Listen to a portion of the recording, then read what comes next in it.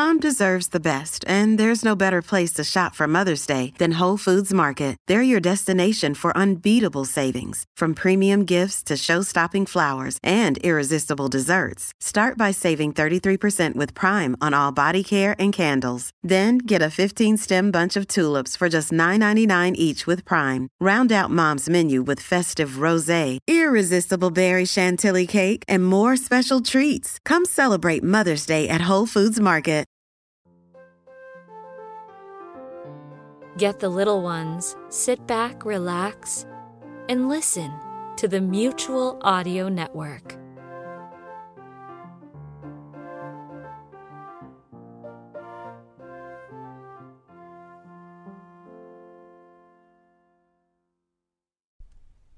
The following audio drama is rated G for general audience. Hi, this is Tim, and welcome to Kids Just Want to Have Fun. There's no jokes this week. Let's just get right down to the fluff of cotton candy, and is a sugary treat that was created first by a dentist. Yes, a dentist. It almost makes us want to abandon cotton candy completely, because how could a dentist create something so delicious and teeth-rotting? I mean, isn't sugar supposed to be the arch nemesis of a dentist?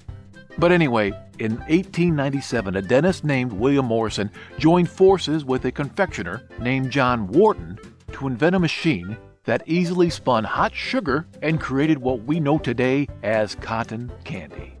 Even with the invention of a machine that made the making of spun sugar easier, it took almost 7 years for Morrison and Wharton to share their new machine with the world.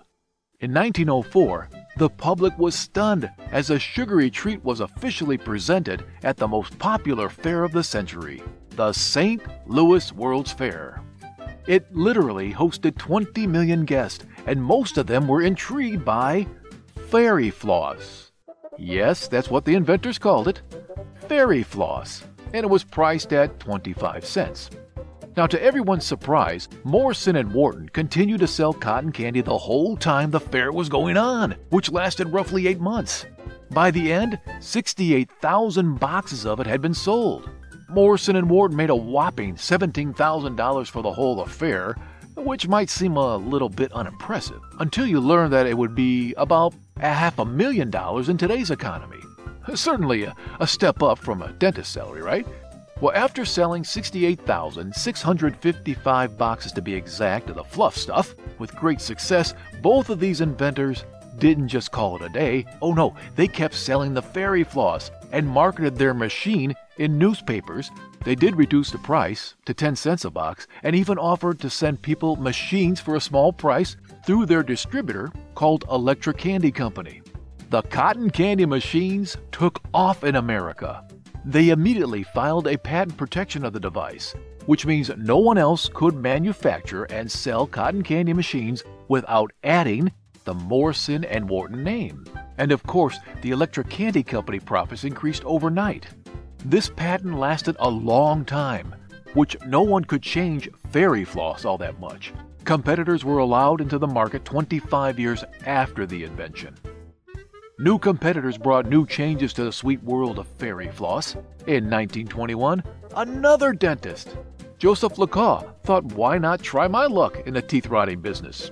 So he created a cotton candy machine that was quite similar in design to the original invention.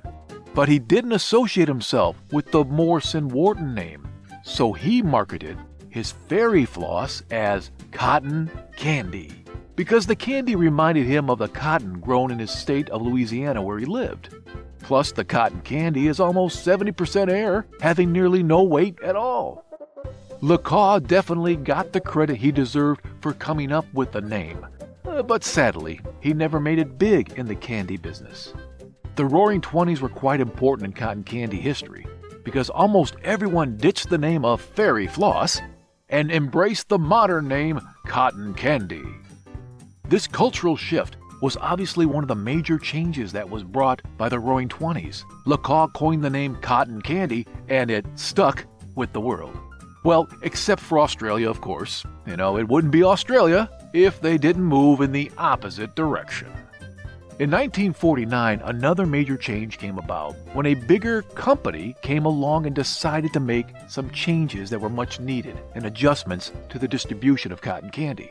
This company was called Gold Medal Products, based in Ohio. It simply wanted to fix the original design created by Morrison and Wharton. It was pretty noisy and weird looking. Plus, it broke down a lot. Now, Gold Medal Products added a revolutionary part in the machine called a spring-loaded base, which made the rotating part of the machine more stable and increased its lifetime use, breaking down less often and improving the production in the process. By now, the new machine was not only better, but fully operational and automated. It even put cotton candy in little baggies without a single human hand to help out. Once the 1970s hit, more innovations occurred, enabling cotton candy machines to be constructed in every form and size. And some of the smallest cotton candy machines can now be easily kept on your kitchen counter. Decades later, cotton candy was sold in its signature pink and blue color. Now, since then, of course, cotton candy has not only branched out in alternate colors, but in flavor too. Today, it's made in various flavors ranging from dill pickles to spicy jalapeno to every other weird thing you can think of. Another evolution that a lot of people have taken interest in is putting cotton candy in mashup desserts. Started using cotton candy as a base to make tons of treats. Treats like marshmallows, pancakes, ice cream, and even cotton candy pizza. With such potential to use cotton candy in various food, who knows what else is in store for us when the next cotton candy invention comes around to shake up the sugar world. Well, that's it for this week. Until next time, remember to smile, because everyone likes them. If you want a huge selection of audio drama, some of the newest ones out there as they come out, then do find Sunday Showcase on the Mutual Audio Network, which is the new home of the Sonic Society, the world's longest-running, largest showcase of modern audio drama.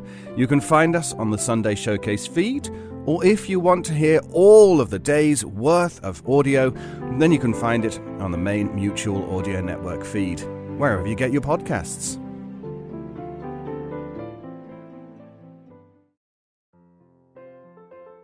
The Mutual Audio Network. Listening and imagining together.